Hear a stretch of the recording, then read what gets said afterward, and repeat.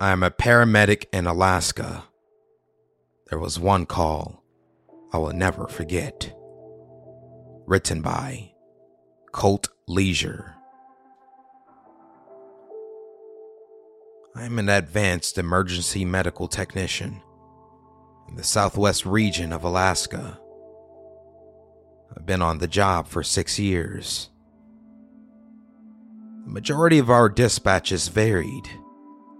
Many of them involved alcohol abuse, domestic violence, injuries in the wild, or all of the above. Our staffing on the night of the most shocking incident I have ever responded to was small.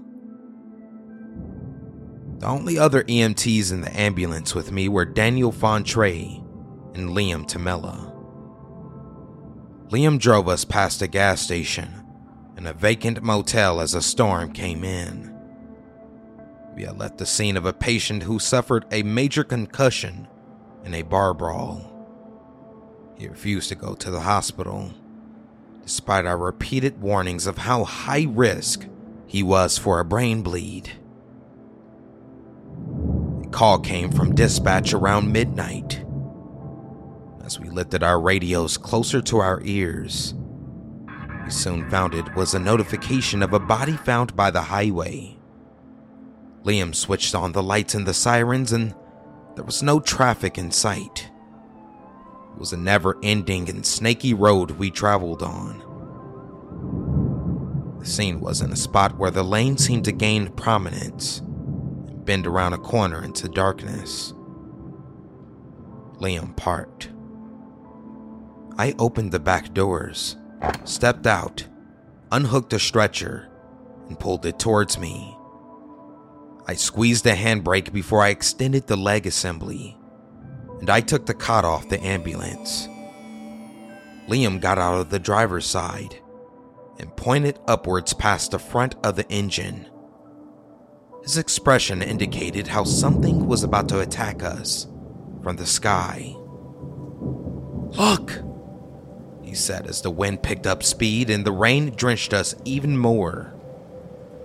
It was a frigid night, and the moisture bit at our skin. There was a light pole which stood taller than most buildings in the county. It was also the only such fixture for at least a mile. A pallid man dangled from it in the obscurity. The silhouette of his form through the precipitation appeared to us. His shape came into view like a twisted game of shadow puppets. The individual who hung from the noose wore a trench coat and had a shaved head. One end of the rope was around the pole cap. His feet swayed like windflowers. "How did he get up that far?" I asked Daniel, after I saw him staring at the elevation with the same astonishment equal to mine. "That's for the state troopers to hash out," he said. I knew he was right. Our training was not related to criminal investigation. We were not the ones to determine if there was involvement of foul play. Still, our observations and reports often did go to court. I knew from the moment I saw him that I would not be able to stop thinking about what could have transpired. It was time to focus on our part of what we could and couldn't do. There was very little we were allowed to, and we knew the rules. We could not take any significant steps without a coroner. We could not call a doctor to ask for advice until we were close enough to assess his morbidity level. "We should get him down to see if he has blue legs," I said. "I'll help with that when you find a way to get up there," Daniel said. "Let's wait for law enforcement to cut him down. We can do an ultrasound to the heart or a forelead, assuming he still has a pulse. What do you think his chances are, though?" Breaths, chest compressions, shock. I had ambitions of doing all three, but I knew deep down that our victim was not viable. Daniel radioed for a ladder truck. He tried to give his best estimate of the height they would have to try and reach upon arrival. And that's when I heard a growl in the distance. I looked up, and I could not believe what I saw. The hanged man reached up, gripped the rope, and tried to pull it off his neck. The veins on his forehead throbbed and his eyes bulged as he kicked nothingness beneath him in the rain. I wanted to scream advice at him, but I was unsure of what to say. I felt helpless as I watched him struggle in his miserable situation. We stared upwards at the spectacle. What this new sight informed me of was how he could not have been up there very long. The rope snapped and he fell in slow motion. He plummeted through the tempestuous night and hit the concrete, and a sickening splat filled the air. What shocked me most was not the noise. It was the visual of what exploded beneath him when he landed. It was not viscera or bone matter. No, what slid out from beneath his form were silver bullets, and many of them. The cases clattered on the street and rang out in the ether like loose change. We approached him. Despite how odd everything was, our training kicked in, and now we could at least go hands-on. Liam brought the auxiliary defibrillator unit. Daniel pushed a gurney towards the man, and as we approached, I saw some kind of furry object come out of the man's mouth. For a second, I thought it must have been a rabbit or even a fox who had found its way near the man's face. We stopped together and stared as the man's head seemed to tilt, as though he tried to make eye contact. How is he even conscious? I thought. His mouth widened. A wolf's head burst out between his sets of teeth. The skull of the predatory animal was very much alive. The man's face contorted as the beast escaped past a desiccated flap of what his tongue used to be. The skin between his eyes ripped apart, and the creature escaped soaked in gore. It breathed heavy. Its form was bigger than any kind of its species I had ever seen before, as it rested on its haunches. Its lips trembled around its sharp, ivory-colored fangs, and it leaped towards us.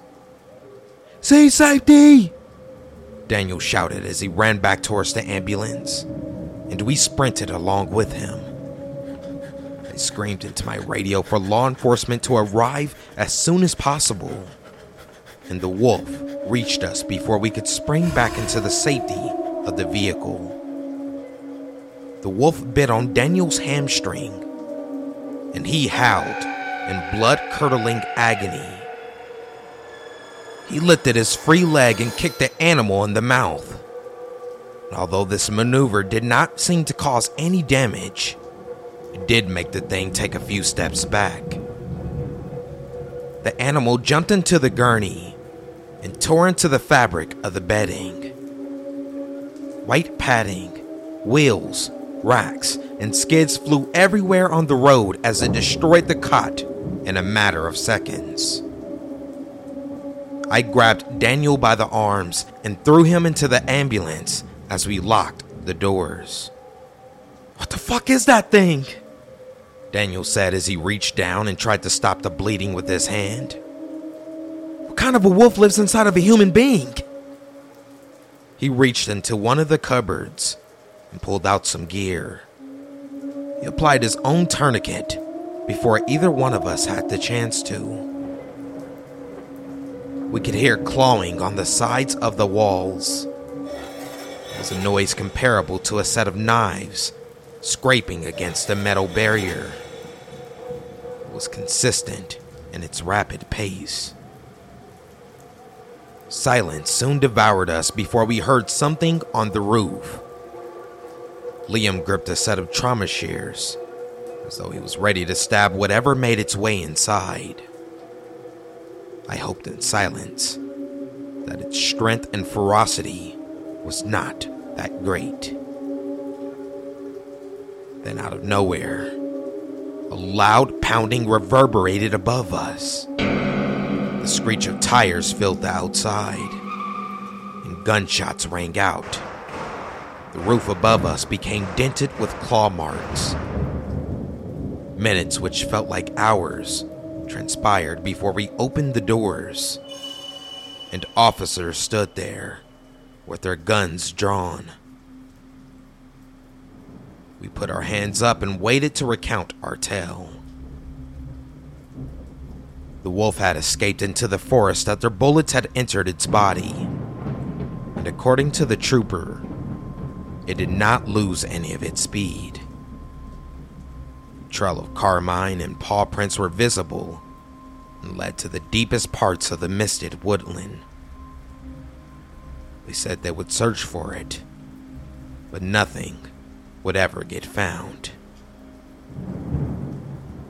I stared at the luminosity of the full moon, and I contemplated how I was going to share the story with the authorities. We did tell them exactly what we saw. They had the professional courtesy not to laugh at us. We knew they were going to brush over our descriptions in their reports. Well, let me tell you a little something about me. When it's Saturday night, I need to blow off some steam. Years later, Daniel, Liam, and I sat in a bar called Montgomery's. I enjoyed a whiskey club with a lime, and we watched a boxing match on one of the plasma screens before Liam spoke up. "You remember the Hanged Man?" It was odd to hear the words come out of his mouth. The three of us had agreed not to talk about it in public places. "Of course," I said in a whisper after I looked around the place. The establishment was quiet that night. Wind and frost whipped at the windows. "Heard there's a government facility only a few miles away in the pines there," Liam said. He took a long swig of ale. "Where did you get that account from?" I asked. "A buddy of mine who likes to go hiking got asked to leave by a group of men in military gear. He said they pointed guns at him, threatened him with arrest, and asked how much he saw or where he had gone. They detained him for a period of time. They finally let him go, but they made it clear that if he ever returned, they wouldn't be so kind. They gave him the stern warning in those exact words." "How did he get in there?" I asked. "He said he crawled through a drain pipe the size of a hotel room. It's hidden in a cluster of spiny and sharp tree limbs. He ended up in a desolate plain surrounded with colorless buildings. He said there did not seem to be any life there. He got closer to the front entrance of one and was able to peer on inside. The interior had laboratories and wolves kept in cages. They looked downtrodden and vicious. He said there was a man in business casual attire with tablets typing things up. He said they had glass vials and syringes of sorts in their pockets. Makes you wonder if there's some sort of..." Liam trailed off and grew quiet. "What?" I asked. "I don't know. You ever heard of genetic manipulation? Modifications and what they can do with the organism's DNA? How they can change genomes now? I mean, we only know what they're willing to tell us, but it's likely that they're doing things that no one knows about." I looked over at Daniel to see his reaction. He maintained a stony face. Liam was never the type to get conspiratorial about anything. Neither were we. This may have been the exception. We didn't have any counter-arguments to what his friend saw, and it did not seem any more or less sane than what we were witnesses of. We walked out of the bar that night with the hopes that we would never hear anything more about the area or the hanging. As I went to my truck, I could hear a howl in the distance.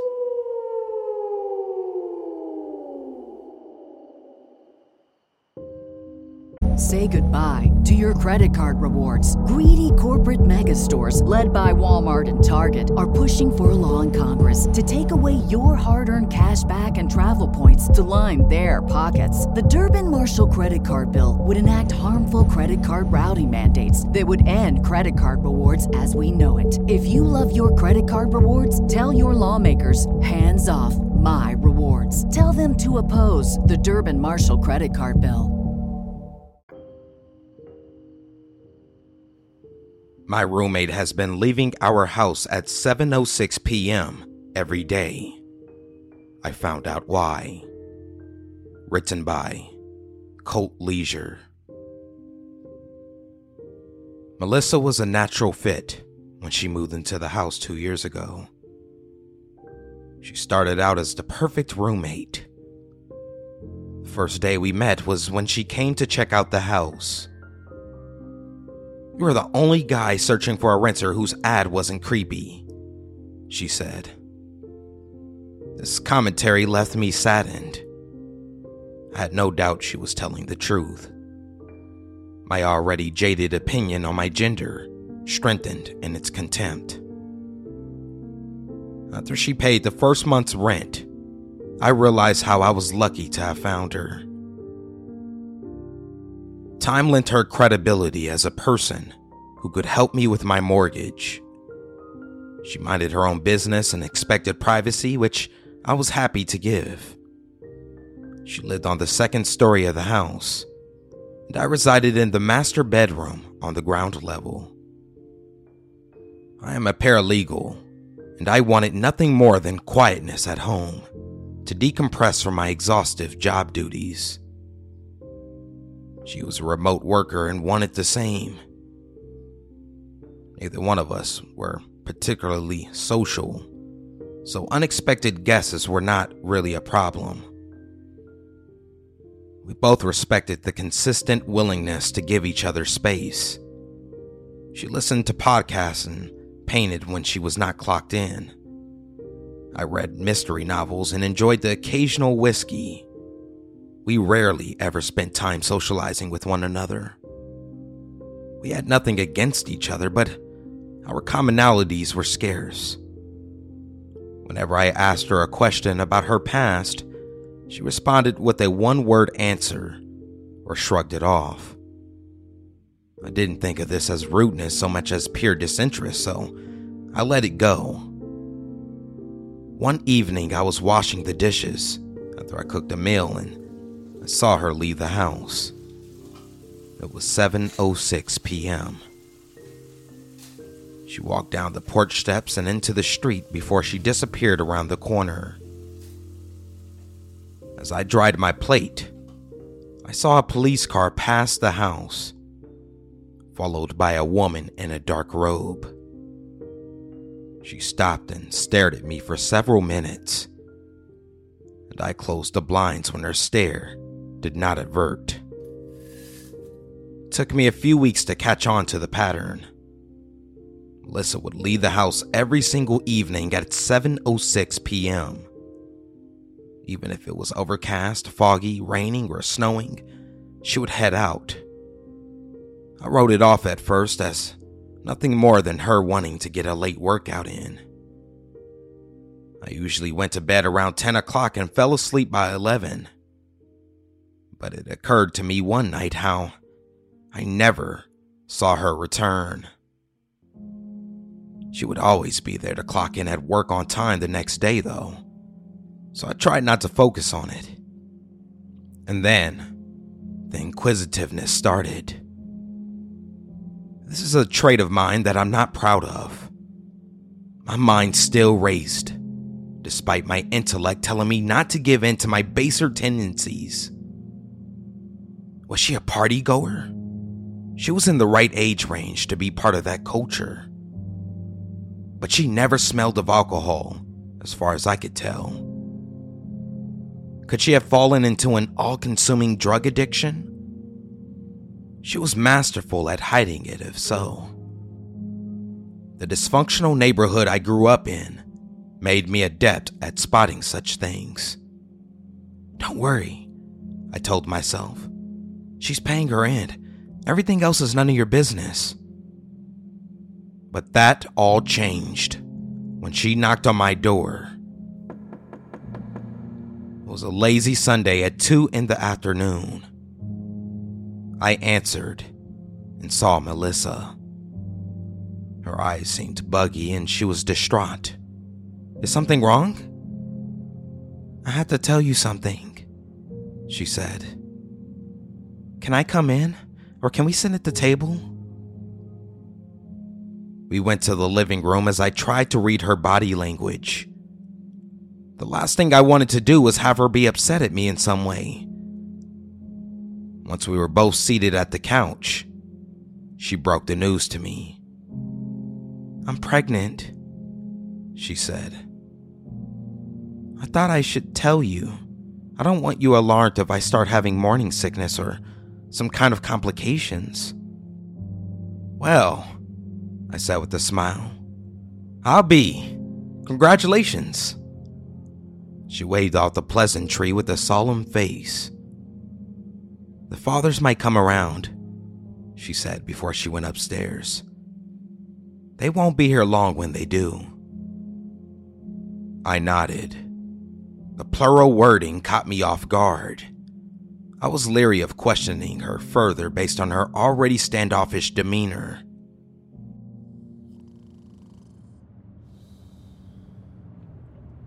A few months after that conversation, I had been asleep before a loud thud awoke me. I hopped out of bed and grabbed an aluminum baseball bat beneath the bed before I moved out into the hallway.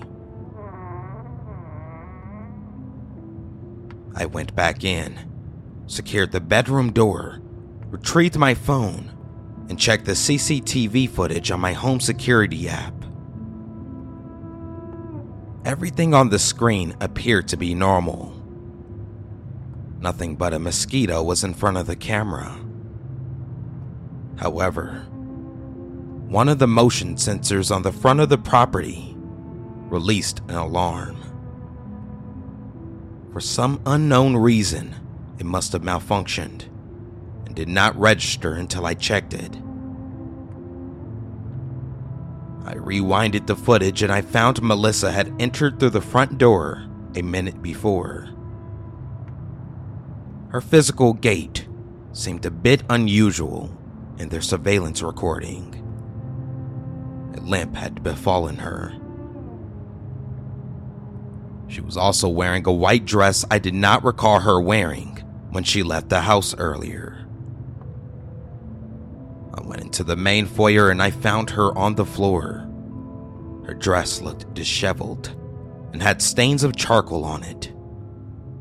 Crisscrossing amber patterns were laying on the midsection of the garment. I thought this was a sign of injury. Still, the design was deliberate and indicated how either she or someone else had drawn it. I approached her with the bat resting on my shoulder. Melissa? I asked, and she did not respond. I looked at her and noticed something unusual. Her belly puffed out in a hideous way. The fabric of her clothing was so thin, I could see the purplish and black veins through it. I turned around to call 911 with a medical emergency, whose symptoms I was still unclear on, and she leaped up. The way she sprung to her feet seemed abnormal in its speed and ferocity. She was in attack mode, and I instinctively took a few steps back to the staircase. And she faced me, reared her head back, got down on her knees, and vomited. The stench was acrid. It crossed between rotted meat and sulfur. I gagged. She got to her feet again and ran at me. I've never committed an act of violence against a woman, and I was not eager to do so that night. But I swung the baseball bat at her legs. I wanted to at least incapacitate her to get to my room and call for help. The end of the blunt object hit her kneecaps, and the vibration in the metal pinged and shook in my hands. It did not even bother her. Her hands wrapped around my throat, and she threw me to the ground. The overwhelming smell of fetid and sour puke wafted over me as saliva strands fell from her mouth. She unleashed a shriek as I kicked her off of me, moved to my side, and hoisted myself up. I moved into the kitchen, pulled out one of the silverware drawers and flung it at her. She swatted it down, and the utensils clattered everywhere. And she grabbed one of the steak knives and advanced towards me. I lifted a fire extinguisher kept by the fridge and sent a cloud of foam in her eyes. With her blinded and screaming in frustration, I ran out of the house. I sprinted to my vehicle, and I realized that my car keys were still on my nightstand in my room. I decided to hurry down the street and knocked on a neighbor's door, hoping that they didn't think I was an intruder. When I begged the responding homeowner to call the police, they did not hesitate to do so. But unfortunately, Melissa was never found. They searched the area, checked the local hospitals, and did a canvass of our neighborhoods. They even checked her mobile phone number to see if they could track her down that way. But her cell phone was never recovered. I did call the deputy who responded to the situation that night to try to get follow-ups.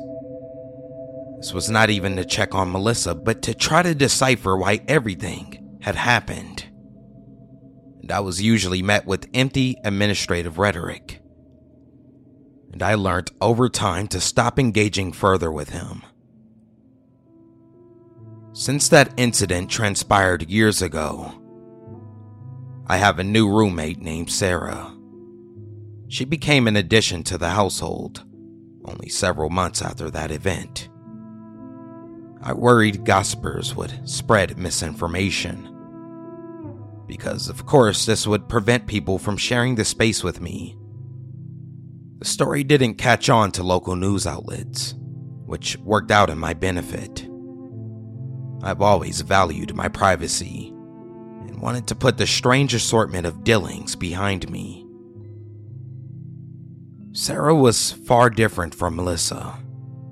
She was outgoing and tried to organize social events in the house. These included hangouts with people from the office in the wake of new promotions. I was not always comfortable with these things as a natural introvert, but it never worked out in a bad way though. I was generally grateful to meet new people. One night, Sarah walked in from the rain, folded her umbrella and hung up her coat. "I met a group of strangers this evening on the way home from work," she said. "Where?" I asked. "At the cemetery. Went there to visit a dead friend." I looked up from my paperback and stared at her. "They called themselves the Temple of the Housatonic," she said. "They were all dressed in robes. Their outfits had cherry red threads woven throughout the fronts. There were around 6 of them, and they stated how they meet at 7:30 p.m. every day, no matter the weather. And it's required that their members walk to their ceremonies. Using modern technology taints their rituals. And they pray to a god that gives them whatever they wish for, whether it's money, power, sex. And it seems kind of outlandish, but here's the thing that's interested me. They said they have a lodging where famous people who use their spells to gain success in life meet. And this happens weekly. They went on to state how they have their own midwives and other important professions. And they value the idea of starting their own family, since that is how they see each other. They definitely have a strong sense of community. Seems like they're out of their minds to me, I said. And her gaze shifted. I would have sworn she looked at me with disappointment. She went upstairs and slammed the door. It was the first time I had ever seen her upset at me. Sarah has left the house at 7:06 p.m. every evening since then.